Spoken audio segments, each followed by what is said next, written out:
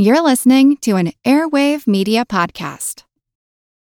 When you need mealtime inspiration, it's worth shopping Kroger, where you'll find over 30,000 mouth-watering choices that excite your inner foodie. And no matter what tasty choice you make, you'll enjoy our everyday low prices, plus extra ways to save, like digital coupons worth over $600 each week. You can also save up to $1 off per gallon at the pump with fuel points. More savings and more inspiring flavors make shopping Kroger worth it every time. Kroger, fresh for everyone. Fuel restrictions apply. As a longtime foreign correspondent, I've worked in lots of places, but nowhere as important to the world as China. I'm Jane Perlez, former Beijing bureau chief for the New York Times. Join me on my new podcast, Face Off, U.S. versus China, where I'll take you behind the scenes in the tumultuous U.S.-China relationship. Find Face Off wherever you get your podcasts. Hi, this is Sebastien, and you're listening to the What's Up Next podcast. Welcome to What's Up Next, where your hosts Paul David Thompson and Doc G take the discussion on topics in the financial independence movement to the next level. Guest panelists share their opinion to questions that don't have clear answers to help you refine your path to financial independence. Welcome. This is Paul David Thompson from Ready Investor One. And this is Doc G from Diversify.com. So, Paul Thompson, what's up next? Hey, Doc, I'm really excited about today's episode because it's not something I have heard talked about in the financial independence space at any length at all, really. And so we have Sebastien on here, and he's going to talk to us about the effective altruism. It should be that part of our practice on our path to financial independence. So, Sebastien, can you give us a quick introduction, and then we'll just dig into the conversation? Sure. So my name is Sebastien. I am from Belgium originally. I worked in Dubai as an expat for a few years, and we retired, me and my wife, just under a year ago. Now we're back in Europe enjoying life. All right, Sebastien, let's start from the beginning. You're retired now, but talk a little bit about your career path. What did you study in college, and what did you do after you finished? I studied civil engineering, construction, to be more precise, and I started working after those studies. And I wasn't really happy with what I was doing in the construction field because I wanted to do something more on the energy side of things, on sustainability. I did my thesis on climate science, but that wasn't enough to get me a job into that field. And so I did the second master's in sustainable energy. And that helped me get into the field I wanted, which was sustainable development, energy management, etc. And that was around 2008, 2009, and the second master 2011. And so the market was not great in Europe, and I got a job, a small internship in Dubai. And so that's how I moved out there without really knowing, without being really intentional about the move. But that turned out to be one of the best decisions I could have made from a financial perspective because it led to me discovering FI, forcing me to take my finance under control, and then discovering FI, and finally having the opportunity to stop working. That's really how it went. So in this community, we often talk about finances, but it sounded like early in your career, you were looking at sustainable energy and other things that were making an impact on the world. So it sounds like finances weren't your only concern at that time. Is that true?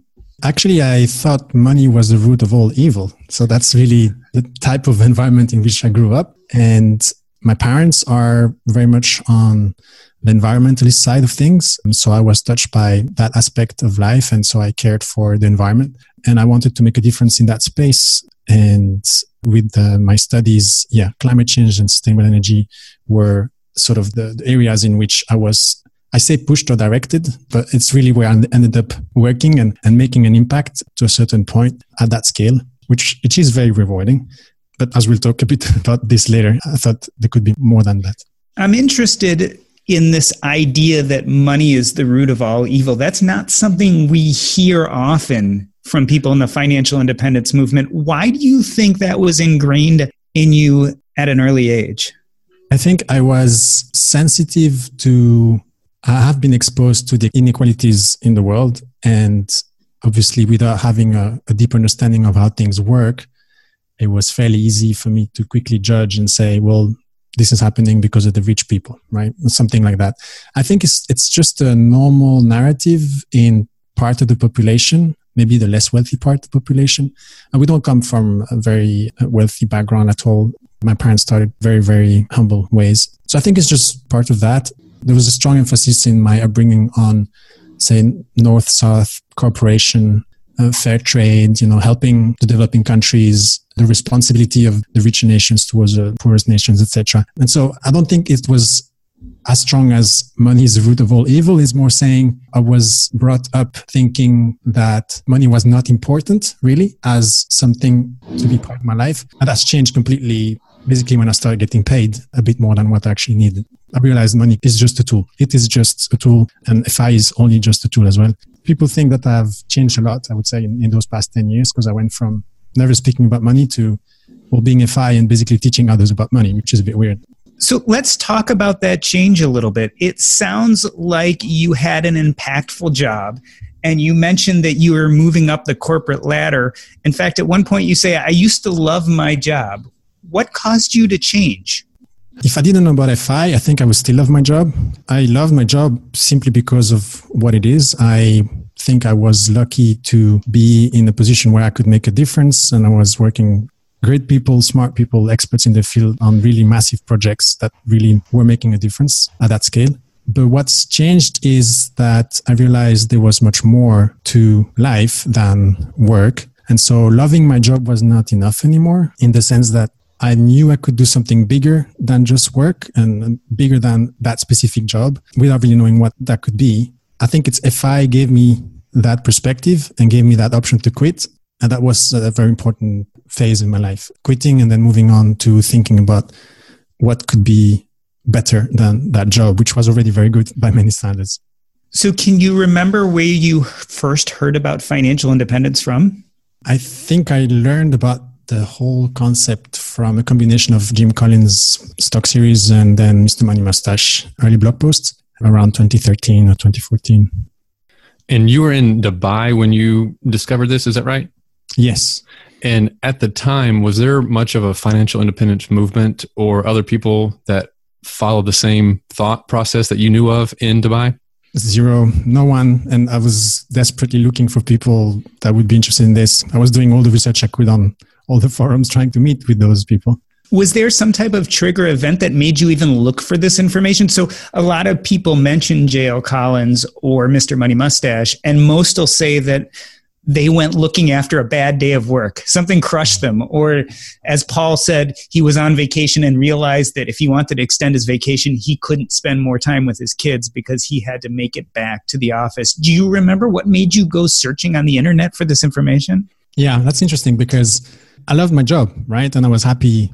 If I didn't know about FI, I'd be happy just continuing this until I'm 65. Just I wouldn't have much to complain about. I think it's more due to the fact that from the start, I've been living a very simple life, not spending that much. And if you work well and you're pretty passionate about your job, you start getting paid well. And so it was more of a question of what do I do with the money I have now? And so I have to learn about investing, right? And as an expat in the UAE, we don't have any pension scheme in place. So I had to care for my own pension and find out how to basically save and invest for myself for when I'm old. So the very first reason I was looking for information is how do I get to build my own pension? And that led to understanding that I have enough to retire at 65. And then with a little bit more thinking, which, that's the main click is, wait a minute, I don't have to wait until I'm 65. I could probably stop at 55. How much do I need to stop at 55? And so from there, then the numbers started going down and it started coming much closer every time I was improving things. When you stumbled across this, was your first feeling jubilation or did it cause tension in your life? No, I think it was very positive internally and with my very close family, my wife, basically, because it's incredibly exhilarating. I was really excited about this opportunity, having those options, having this freedom, deciding what to do with my time. Yeah, so no, it was a very, very positive event. The difficult part was I didn't find anyone around me who was on board with that idea at all. Let's talk about that a little bit. Did you end up creating a community? Isn't that what Simplify is? Yeah, so I ended up finding the people I was interested in hanging out with, mostly on the internet, so blogs and the very first podcast back then, Mad Scientist, I would say, maybe a few others. But that wasn't enough for me, and I wanted to connect with people, and I wanted to share this because it was about to make a massive change and have a massive positive impact on my life. And I wanted that to be the case for others too. I started speaking about good investment practice and basically following the Boggerhead's philosophy, avoiding the financial traps in the UAE because it's a very poorly regulated market. A lot of very bad financial advice being provided around there and very expensive. And so it was a lot about raising awareness in the hope to find people who were interested, grow a community and then keep doing that. And now, today this group is just booming. In the past 2 days, we had 200 new members joining and everyone with questions about, okay, here's the financial plan I have. Here are the fees. What do I do? Is this the right thing for me? And the community is just helping back, responding for free. So it's just people helping each other in that community is really incredible. First, how to better invest and then how to reach FI. These are the two things we do. And did you start Simplify while you were still working or had you already transitioned out of your job at that time? No, we started 3.5 years ago. We started with just a few meetups with a few friends. And then we started giving talks. But that was while I was working. So it was just evening work and weekends. And did you feel a tension to start leaving work? I mean, at this point, you're talking about financial independence. You're starting Simplify, and yet you're still working. Did you feel like you had to get to it and get out of that job? Or was it much more relaxed than that? Well, I wanted to quit as soon as possible so that I can move to the next big thing. And for a long time, I was really confused about what this next big thing would be, but that didn't stop me from wanting to leave. But really, the numbers were what drove the decision. And also, this is a combined decision with my wife.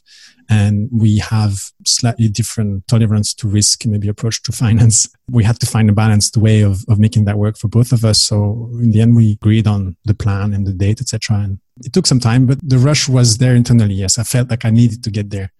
And I think at one point you even said, your goal was originally to retire at 55, then it was to retire at 45. You actually left the workplace at 33.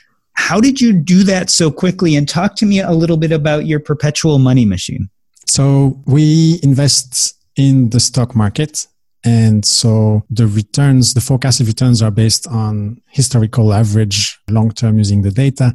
So we can come up with some sort of idea of how much money our investment will make over the long term. And based on that, we can then calculate how much we need invested to be able to stop working and basically get some sort of a pension coming to us every month or every whatever period of time that we think is relevant. The money making machine is just Boggerheads investing. And that's index investing in the US. It's more complicated in the UAE because we can't just sign up in Vanguard and transfer money there. But once we figured that out, I think the power came from the fact that we got that knowledge and that we were earning as expats in a country that's pretty expensive, also pays well, just like the UAE. And our plans for life after FI were in Europe, where life is less expensive. And so at the moment, we're in Poland. So in Poland, life is awesome. We have all of the comfort we could wish for, and it comes at a fraction of the cost of what we would have had to pay in Dubai. And then Belgium is also very affordable. So I think the power of geo arbitrage here is a clear accelerator of our FI. I think this is a fast pass to FI, almost like a no-brainer, expat and then index investing. So it sounds like you're having a lot of traction with Simplify. Was there any thought of monetizing your online ventures? So there are thoughts of monetizing some of the work we do, but the core of the group is a community that helps each other, where people help each other. And we have a strong message beyond just FI that is to be careful about financial advice that is given in the region. And for us to be able to reach more people and make a difference at that level, being able to say that we're not selling anything, that we're doing this as volunteers, and that everything we do is free and we have nothing to hide and no hidden agenda is very powerful. It puts us on a higher moral ground, if you will, as opposed to people who come to you and they want to push information on you. Why? Because they're selling something. We're not selling anything. We're just telling you what we believe is right, and you take it or leave it, and that's fine. So I think that's a very unique strength here. I think that locks the whole community as a non-profit group, but there are ideas of monetizing some more specific workshops maybe at some point in the future, because some funding will help us reach more people, basically. So Sebastien, you've said some interesting quotes on your websites about financial independence. And one is you called financial independence the best life hack ever. Explain to me what you meant by that. So I think most people in the financial independence community would agree that it's an amazing life hack. The reason I'm saying it's the best life hack ever is I think I want to convince people who come to my blog and read that to really consider it. And I give the example of the fact that I have reclaimed basically 3 decades at least of my productive life as compared to what I thought my life was going to be just a few years earlier. So it's about taking back control of many years of life. And all of a sudden, all of those years almost by default have to become intentional because there's no one telling you what to do. You have to live your own life and be your own self. So it's the best life hack ever because you have to take responsibility and do something with your life. I think that's very, very powerful. Yeah, I would add on that you also said financial independence is not just armor, it's a superpower. Is that kind of along the same lines? Yes. I mean, we spoke about financial independence being a suit of armor at the Chautauqua we went to in Greece. And Firecracker from Millennium Revolution was speaking about this. And Alan Donegan uses that as well. I think, well, basically a lot of people in the DeFi community use that expression. I think it's more than just protection. So for me, a suit of armor is more of a, you can throw anything at me, I'll be okay. I can take risks, I'll be okay. That is very true. I think that's very true and it's very powerful. And I think having a lot of money in the bank is a very solid safety net and a suit of armor. I also think that it's more than that. I think if used the right way, this can be a weapon, right? Instead of an armor. And well, on my blog, I speak about other aspects of financial independence beyond just money. So I speak about abilities, freedom. I speak about thinking freedom and I speak about time freedom. And I think all of those together make us very unique. I think in human history, there's very few people who have been in the position we're in to do things with our life. I mean, only the very rich and the nobles and the very powerful people were in such position. And I think now we have more and more of us coming close to that position or actually achieving it. I think that gives us superpower. We can make a big difference. Let's talk about making a big difference. I believe that a lot of people look at financial independence and say, hey, that's pretty self-centered. You're spending all your time thinking about you, your money, and how you can live your best life. On the other hand, it sounds like your goal is to really make the world a better place. When did you start thinking in those terms? I think there's 2 parts to this response here. I think from the outside, yes, the DeFi community can be seen as a sort of selfish community in a way. At the same time, I think the main driver for most people to reach FI is not only to quit, but to be able to spend more time with their loved ones and with their community. So I think there is an altruistic aspect to it that's very strong. It's just that obviously we talk about it, right? People saying why you want to reach FI is most of the time is community, is project, is family. And so that's very altruistic. So I wanted to have an impact from early on. I think it's mostly from growing up in an environmentally conscious family and surroundings. And the idea of having an impact is what somehow it became at some point in my career, something that I was speaking about as a way to direct my own work and as a way to work on bigger projects that had more impact. It's something that helped me drive my decisions to change jobs, to know where it comes from. I think it comes from the understanding that I have control over certain things in my life and that control gives me the power to make some changes. So it comes from a certain level of self-confidence and belief that what I do can have an impact. And then from there, realizing that that's a pretty powerful drive and increasing impact is something that drives me. Sebastien, I want to go back to something you just said a few moments ago. You talked about spending time with your family and using the word altruism. That's an altruistic mission, so to speak. And I would say that maybe some people would almost look at that as more self-involved.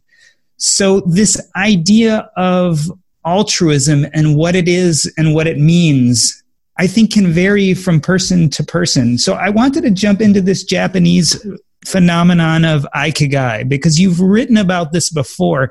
And if maybe that will help tie us in this understanding of how you have an impact on the world. And specifically, tell us what ikigai is. Well, I've just become a father and there's something pretty unique in having to care for a child is that you have to give everything you have and not really expect much in return in a way. And I think that's just the first level of altruism but in this case, it's quite a unique kind of altruism. But I would say a lot of people who care for their family, whether it's their kids or not, it's already a form of altruism. And I would say if you look at altruism as a series of concentric circles, there's you in the middle, and then there's your immediate family right after that. And then around that, there's maybe your family and friends, and then a bit beyond that is your community. And as you expand that, you just grow your altruism in a way. But effective altruism basically helps you think about this and push it to the limit, which is encompassing and bringing you compassion not only to your close friends and relatives, but maybe whole of humanity. Yeah, let's talk a little bit about that now. So the term effective altruism is interesting, right? Because it almost makes it sound like there are different levels of altruism. Is there some altruism that's better than others? And is there a scale? I don't know if there's a scale, but there's the different kinds of altruism. And I think effective altruism likes to compare itself to the show-off altruism, the altruism that's done by some firms as just, marketing, for example, where you do something not because it does good, but because it looks good and you can show off for it. And then it compares itself also to the altruism where people do good and do something altruistic because it's brought to their attention and because there's an emotional aspect to it, and solely emotional. So they don't criticize the fact that it's emotional. They just say it shouldn't be only emotional because we should care about the impact as well. And so effective altruism really looks at the impact of our efforts and our nations or work. That's the effectiveness part. And it does have sort of a cold ring to it. This is like effective, it's like calculated altruism. But really at its deepest level, it's actually the fairest way of doing good, because you basically say, if I have a certain number of hours or a certain amount of money and I want to do good with it, should I just go with the first thing that comes to me and that emotionally touches me? Or should I ask the question, who would most benefit from that effort of money? And so it's about being fair to those who need it the most, essentially. So what I'm hearing you say is that effective altruism takes into consideration impact, fairness, and on some level, a certain amount of selflessness? Yes, because not all effective altruists expect to be recognized for what they do. And so there's different kinds of people in the community. And just like the FI community, it's a young and growing community. And so some people are more selfless than others, but I don't think it's essential. This episode is brought to you by Range Rover Sport. Range Rover Sport leads by example. With a visceral, uncompromising, and dramatic feel, this car helps you rise to the occasion. How does it do that? Range Rover Sport has powerful on-road performance and commanding all-terrain capability by combining assertiveness with signature Range Rover refinement. This is the car that redefines sporting luxury. The new Range Rover Sport features advanced cabin technologies such as active noise cancellation and cabin air purification, purposeful cockpit-like driving position, and award-winning Pivi Pro infotainment is at the heart of the experience and provides intuitive control of the vehicle systems. Design your Range Rover Sport at LandRoverUSA.com. Once again, explore and build your Range Rover Sport at LandRoverUSA.com.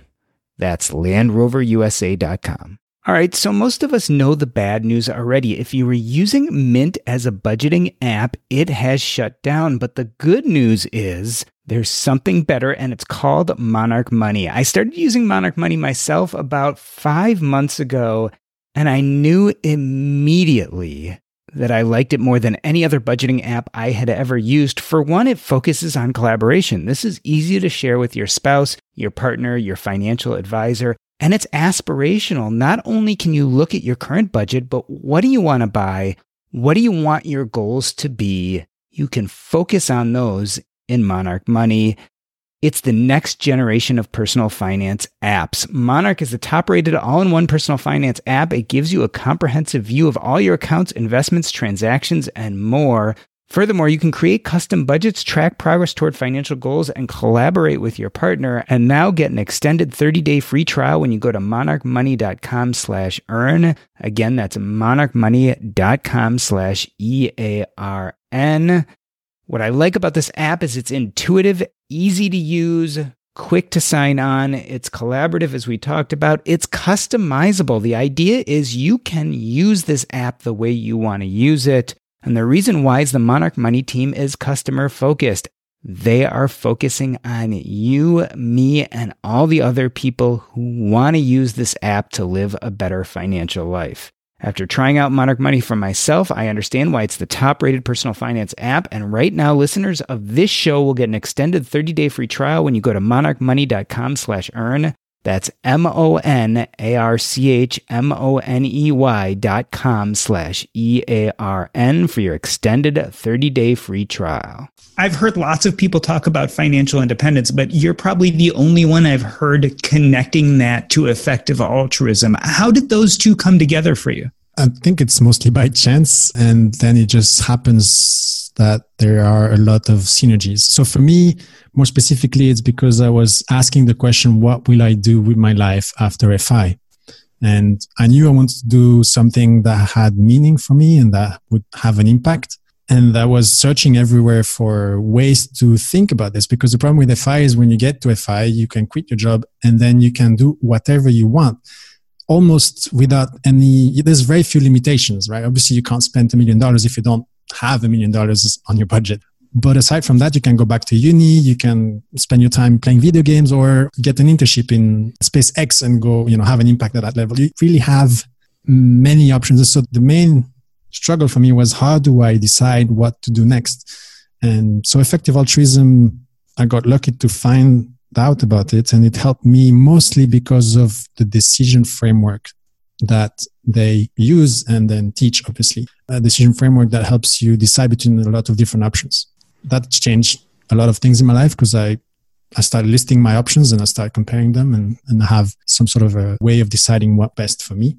So that's one of the great benefits. And then there's also more about effective altruism. I think there's a tremendous amount of amazing research and knowledge on what is effective in terms of doing good and changing the world and having a positive impact in a lot of different areas. And that is really inspiring, because it shows that there are solutions to those big problems, and that there's people who are thinking deeply about how to solve those issues almost selflessly, really, and without any specific political agenda, simply and mostly because they care about humanity and nature and the future and just the survival of our species, etc. I'd like to summarize a little bit, because I think this is really important. A lot of us come to financial independence, and often one of our big questions is, what's next? And when we get to that point in our lives, it actually can cause fear, worry, even depression once we've gotten to that big goal that we spent so much time shooting for, that we don't necessarily have a plan afterwards. And what I hear you telling me is that effective altruism gave you a framework to answer the question, what do I do post-financial independence? And not only gave you a framework,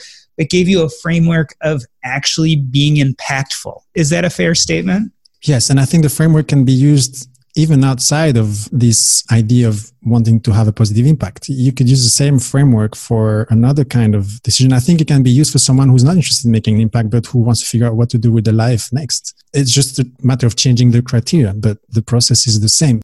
We're talking in an abstract fashion about what effective altruism is in the framework. Can we put anything to this for those who are listening as to actually what that framework is? Yes. So they have a number of different tools to make decisions in a very thoughtful way. One that I find very useful and that I think can be applicable for people who are trying to figure out what to do next in their lives is to figure out what are the core elements or the core values that you want to integrate into your life, into your project, whatever it is that you're trying to decide on. Effective altruism will say we're looking for the projects that have the most impact, the projects that are proven to be solvable as we add more resources to them. So they're tractable, solvable, and the projects that are neglected.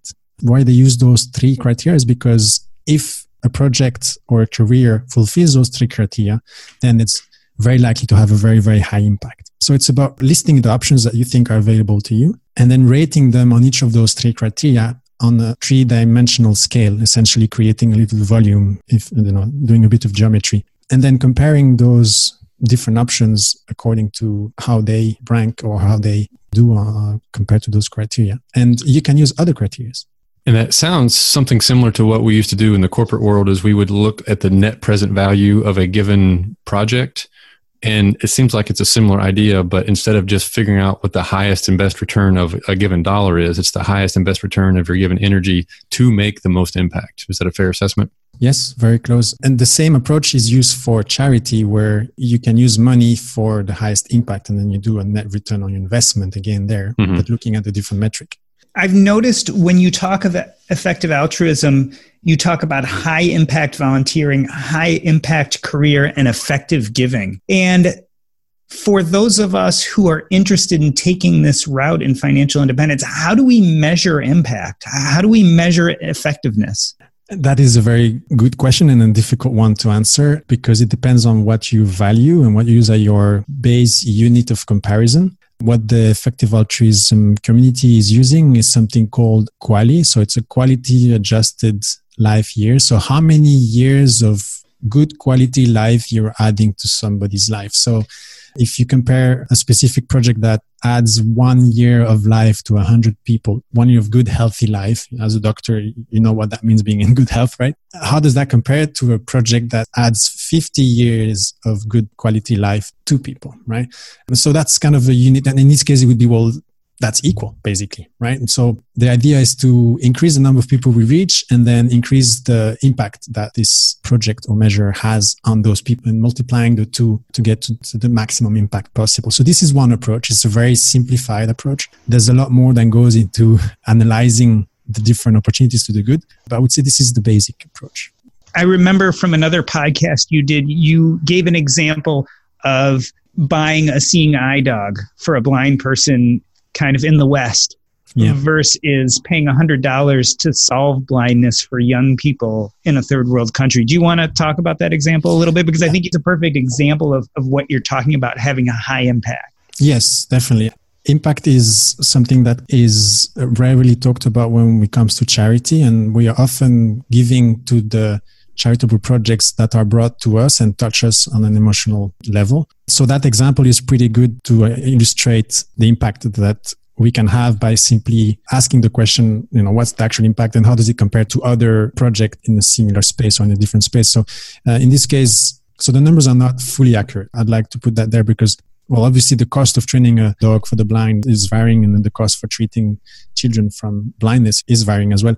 But the core message is it takes about $30,000 to $40,000 to train a dog for the blind and help one person live better thanks to that dog, right? And it takes, in the last podcast I said $100, but I went back to make sure that those numbers were correct. It looks like to be really effective and from a statistically more accurate point of view, that number is probably more close to $1,000, including all of the variables. So the treatment is $100, but to actually make a real impact, lifelong child being, saved and not having blindness is more like $1,000. But the key point is, obviously, with the same $30,000 to $40,000, we could basically cure 30 to 40 children and allow them to live without blindness for the rest of their life. So it's really about being fair to them. And when we do train the dog, it's great for that community and the person who's going to benefit from that. But it's unfair to those kids who could have benefited from a great life being able to see for all of it. It's a great example, but it's important to understand that this is an argument that matters only if the goal of your donation was to have an impact. Some people donate with other goals, right? But if you're honest with yourself and you say, well, I'm donating for impact, then it's important to ask the question, what are the alternatives? Okay, let's take this a little from philosophical back down to earth and talk about you yourself. So how have you used this effective altruism framework to get involved yourself? What projects are you involved with? Where do you donate your money? What interests you? So yes, there's different aspects to it. And I have more or less of an idea of what I want to do with my life in the next few years. And this has come from my research in effective altruism and with discussions with people from that community and with thanks to some coaching as well, because they have a free coaching service for the high potential people in the community. So if you think that this is something that could work for you, I recommend going and checking the coaching from effective altruism. It's helped me a lot. It's at the moment, my current ways of contributing include donations, and I've selected the Against Malaria Foundation for now as the best place for me to donate money. I've raised money and I've donated there. I've earned some money since I've quit my job and All of it is going for the Against Malaria Foundation because I don't really need it. So that's one aspect. And I think if I earn more, it will probably be going there. I'm not sure if all of it in the future, but for now, for this year at least, is whatever I earn goes there. The other parts, there's two of them. One is I'm considering what I could do in the long term. And after the coaching and after looking at different options, it seems that I am pretty well suited for either helping work in an organization that is part of effective altruism. So empowering the NGOs with my consulting skills, because that is something that is highly valuable in NGO world. And the other aspect is working on existential risks and working on convincing the politicians that they should care about the long-term survival of our species, as well as the things that they have to deal with on a day-to-day basis. So doing work at the policy level, maybe at the European level since I'm Belgian. All right, so I'd like to kind of summarize. We've talked about financial independence. We've talked about effective altruism and having a high impact. I'd like to go back a little bit to the why and look again at this Japanese phenomenon that I briefly mentioned before, Ikigai. Can you talk to us about what that is and what it means?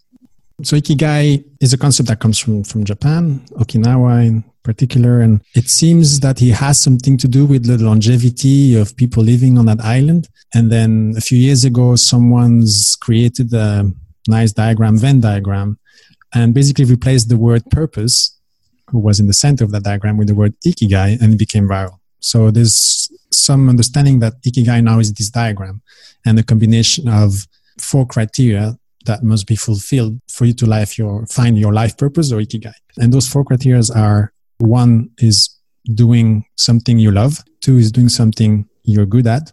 3 is doing something that the world needs. And 4 is doing something that you can get paid for. So if basically your job fulfills all 4 of those, there's a high chance you'll be pretty happy there, and that you might even call that your purpose. So Ikigai is really a nice framework to think about those questions. And what I have done is I just used that visual and change the order in which people normally look at it. And I suggest we start by looking at what has the potential to make the world a better place. So looking at what the world needs and looking at the biggest challenge and finding the ways we can contribute the most as individual.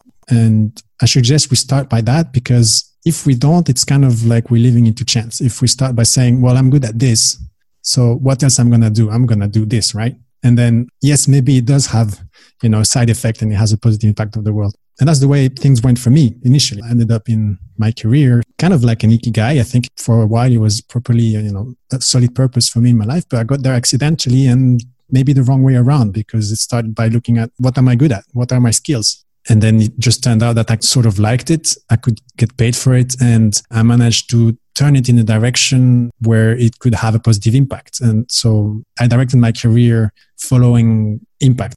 So I got to some sort of Ikigai. And I think if I didn't know about FI, I could have considered this my Ikigai for a long term. And if I didn't know about effective altruism, I think even more importantly. But knowing what I know today, I think it's important that we ask those 4 questions in the right order. So starting with impact, because it can make a very big difference. And I think it leads to a higher job satisfaction as well, if we do ask those questions. So it's not only for people who are reached FI. This is just general advice. If you want to feel good about what you do, start by doing something that is useful to others. I've seen Ikigai translated roughly into reason for being. Does that make sense? Yeah, that's the root of the word. As I said, that in this Venn diagram, it's replaced purpose. But initially in the Blue Zone book, it is a reason for being. So it's basically a reason to wake up and a reason to keep going and a reason for enjoying life. And if you have that, it seems that it leads to a longer and healthier life. So by layering financial independence and effective altruism on, have we reached like a high impact Ikigai? Or I think you even used the term Ikigai at some point. Yes, definitely. I think Ikigai on its own can lead people to having an impact. Adding effective altruism means that they can optimize for impact, and so potentially do 10 times, 100 times, 1,000 times the difference positively. And a Ikigai is really what we could look at for people who have reached FI, and basically saying, well, I don't need to get paid anymore, so I have one less constraint to worry about. I think there's power in that too, because not all the things that the world needs solving or energy in is paid for. So people in the FI community are in a unique position to actually solve the things for which there's no funding, which can be pretty big, and still find purpose and lead to, making the world a better place. Yeah. And do you need to be financially independent to live this ikigai lifestyle or to be an adherent to effective altruism? No, I think finding purpose in your life is more important than quitting your job. If you can never quit your job, but you're happy with what you're doing and you have purpose and meaning, that's probably better than someone who works his entire life to be able to retire 10 years earlier, but works at a job that they don't like. So I would advise people who start even on the path to FI or not to look at impact, purpose, and meaning, and maybe make it a higher priority than reaching FI, because then the journey will be much more pleasant, I think, and we can be more proud of what we do if we do have an impact on the way. So our audience is people who are interested in financial independence or are already financially independent. If they're listening to you today on this podcast and saying, this stuff sounds cool to me, how can they start down this path of ikigai and effective altruism? What's step one? What do you do if you know nothing about it? You just heard it on this podcast right now. It sounds good to you and you want to know more. Where do you start? I mean, if you are interested and curious about this, then just go and learn, right? There's a lot of really valuable information on effective altruism. I think that's the best way to start if you're looking to have an impact, whether you are on the way to FI or already FI. An easy way to do something is to just make a small donation to a highly effective charity, right? It doesn't have to be a big amount, but donating $10 to charities such as the Against Malaria Foundation, or there are others as well. If you go on, say, www.givewell.org, there are excellent charities, and that gives you a sense of what you can accomplish with a simple action. And so taking a simple step in that direction, learning about all of these concepts, seeing, discovering what could be options for you. What I've spoken about, for myself, talking about existential risks, it's quite unique and not everyone wants to do that. But there are many other ways of having a positive impact. And having a positive impact needs all sorts of talent, from secretary to economist to accountant, doctors, to everything, right? We need all of the skills. We just need to direct them in a more effective way. And so I think it's about learning, finding what could work for you. Connecting with people in that community, maybe getting some coaching at some point. If you think that's for you, then the coaching is something that I would highly recommend. I mean, I'm interested in speaking to anyone in the FI community who wants to make a better place, because again, I'm looking for people like me, like I did at first when I was talking about financial independence in Dubai. And is givewell.org one of those places you can go to find out about kind of the amount of quality life years you can add per dollar donated? Yes. GiveWell is one of the best places where you can understand how effective charities are. And there are more, but I would start there because it's very straightforward. They do an amazing job at really diving deep into all the uncertainties around the impact that some charities can have. They're very, very strict in terms of the evidence that exists to back up the claims of the charities, and a great place to start, especially if donating to charity is something you do or you want to start doing.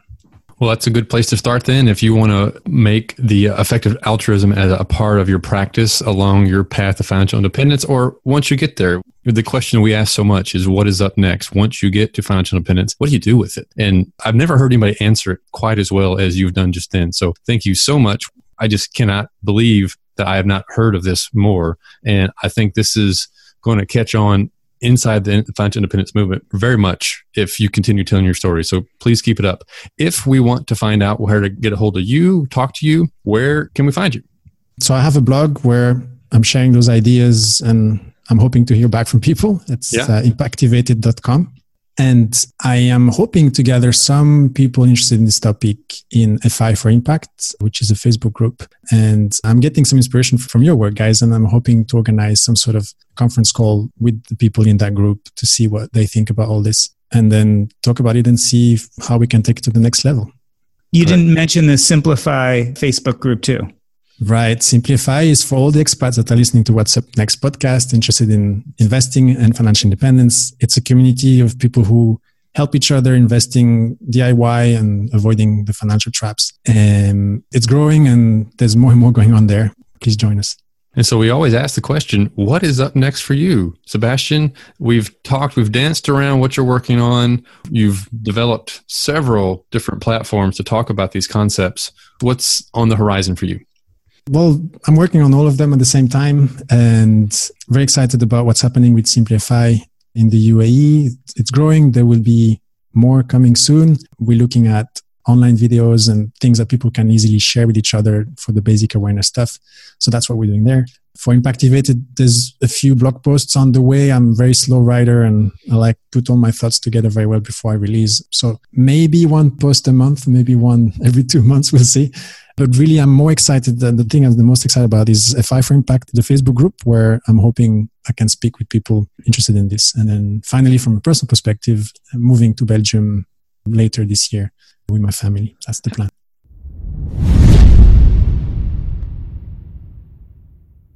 All right. Well, this has been the What's Up Next podcast. We'd like to thank Sebastien Aguilar. If you would like to get updates on what Doc and I are thinking up next, you can text the word NEXT to 345-345 so you can get notified of free giveaways, opportunities to engage with the What's Up Next podcast, and maybe even be a guest on the podcast. We're adding consistent content to our Facebook group, and you can get access by texting the word NEXT to the number 345-345. That's a wrap.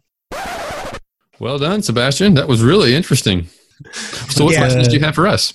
Well, now that you know what you know, how does that speak to you? That's really what...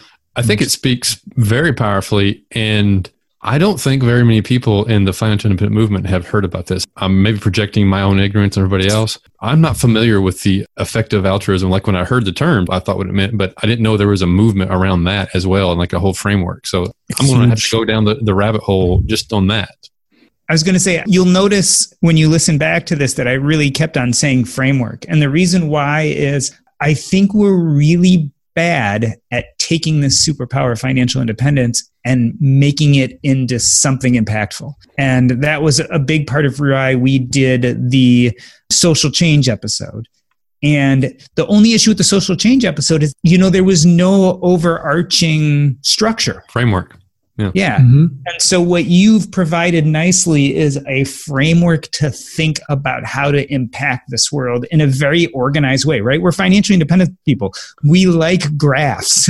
We like flowcharts. We like to logically see how one thing flows from another. So that was one of the big reasons I wanted to have you on, as I delved into your data more, as I looked at your content. A switch clicked that says, okay, this is that framework that we were missing in our other episode. Yeah, it can help a lot, but we can also expect some pushback, because I think this idea of effective altruism works well for the people who are not really sure how to go about choosing what to do next and how to have an impact, which was my position. I was doing what I was doing, but I knew that I was going to stop and then I had to find something new. For the people who are already fully engaged in a specific cause, not always easy to switch and question it and say, is that really impactful?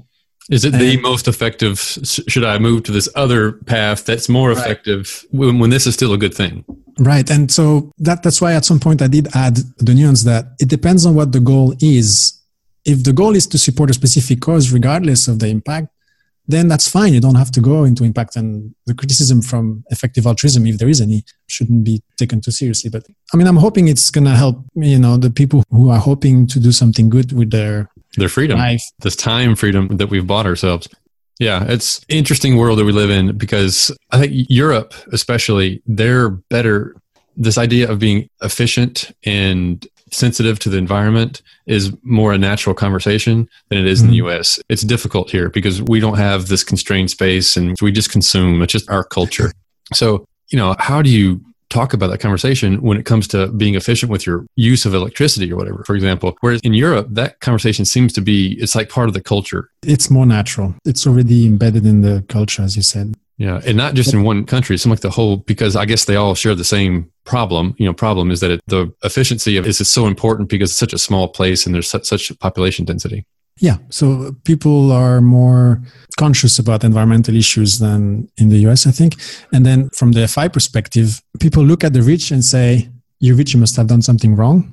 You must have, taken advantage of someone else. I mean, the American dream is not something that we have much in Europe. It's not like anyone can make it with just sheer, pure hard work and a bit of luck. That's not an easy concept to grasp. So we'll probably be more criticized in Europe than in the US. And I think that's also a reason why it's taking longer to pick up because, there's two reasons. One is that socially, I don't really know how I'm going to handle that back in Belgium. Some people would probably just say, well, you've gone and worked for the all rich companies. It doesn't matter what I was doing, right? Trying to make things sustainable. And now you're coming here and you're going to tell everyone that they should get rich and quit. But the other part is that there's a very good pension system. Does it make it more palatable when you talk about financial independence in the realm of effective altruism and ikigai? I mean, does that make it more palatable to more non-American audiences? I think so. I mean, most of the positive feedback that I've had was from friends and then the European audience, I would say so far. The US is a little less open to the idea that I have, which is that we have responsibility to make things good for others as well. That's my personal belief, but that's shared with more people in Europe than it is with the US. I think the US, majority of people will say, don't listen to anyone telling you what you should be doing with your life because they have their own idea and you should just have your own. And it's kind of free for all type thing. And fiercely independent by nature. It's just, we're the most independent country in the world. Yeah. As far as personality wise. Yeah. But then, effective altruism is huge there, right? I mean, it's very big, especially California. Yeah, going to California is like going to a different country now. It really is, in good and bad ways. I mean, they enforce, you can't buy straws there anymore. Like at restaurants, they're eliminating straw, and that's un-American. Actually, they've probably gone past Europe in terms of this sort of... Yeah, California's fairly progressive when it comes, but they kind of have to be because the population's fairly high and there's just no water. I mean, they're having to get very efficient. So what you're trying to say is if they get rid of straws, they won't have a water problem. That's the solution. It was all the straws. California would be fine if there weren't so goddamn many straws. Go tell that to Dubai as well. Just get rid of the straws, you'll be okay with water. Living in the desert, yeah. Want to learn how you can make smarter decisions with your money? Well, I've got the podcast for you. I'm Sean Piles, and I host NerdWallet's Smart Money Podcast. Our show features our team of nerds, personal finance experts in credit cards, banking, investing, and more. And they'll help you make the most of your money while cutting through the clutter and misinformation in today's world of personal finance. You'll get clarity on strategies to help you build your wealth, invest wisely, shop for financial products, and plan for major life events. Listen to NerdWallet's Smart Money Podcast wherever you get your podcasts. Tech moves fast. So keep pace with the Daily Crunch podcast from TechCrunch. With new episodes every day, this podcast will give you a quick overview on everything you need and should know about startups, new tech, regulations, and more. Listen to TechCrunch Daily Crunch now, wherever you get your podcasts. That's TechCrunch Daily Crunch, wherever you get your podcasts.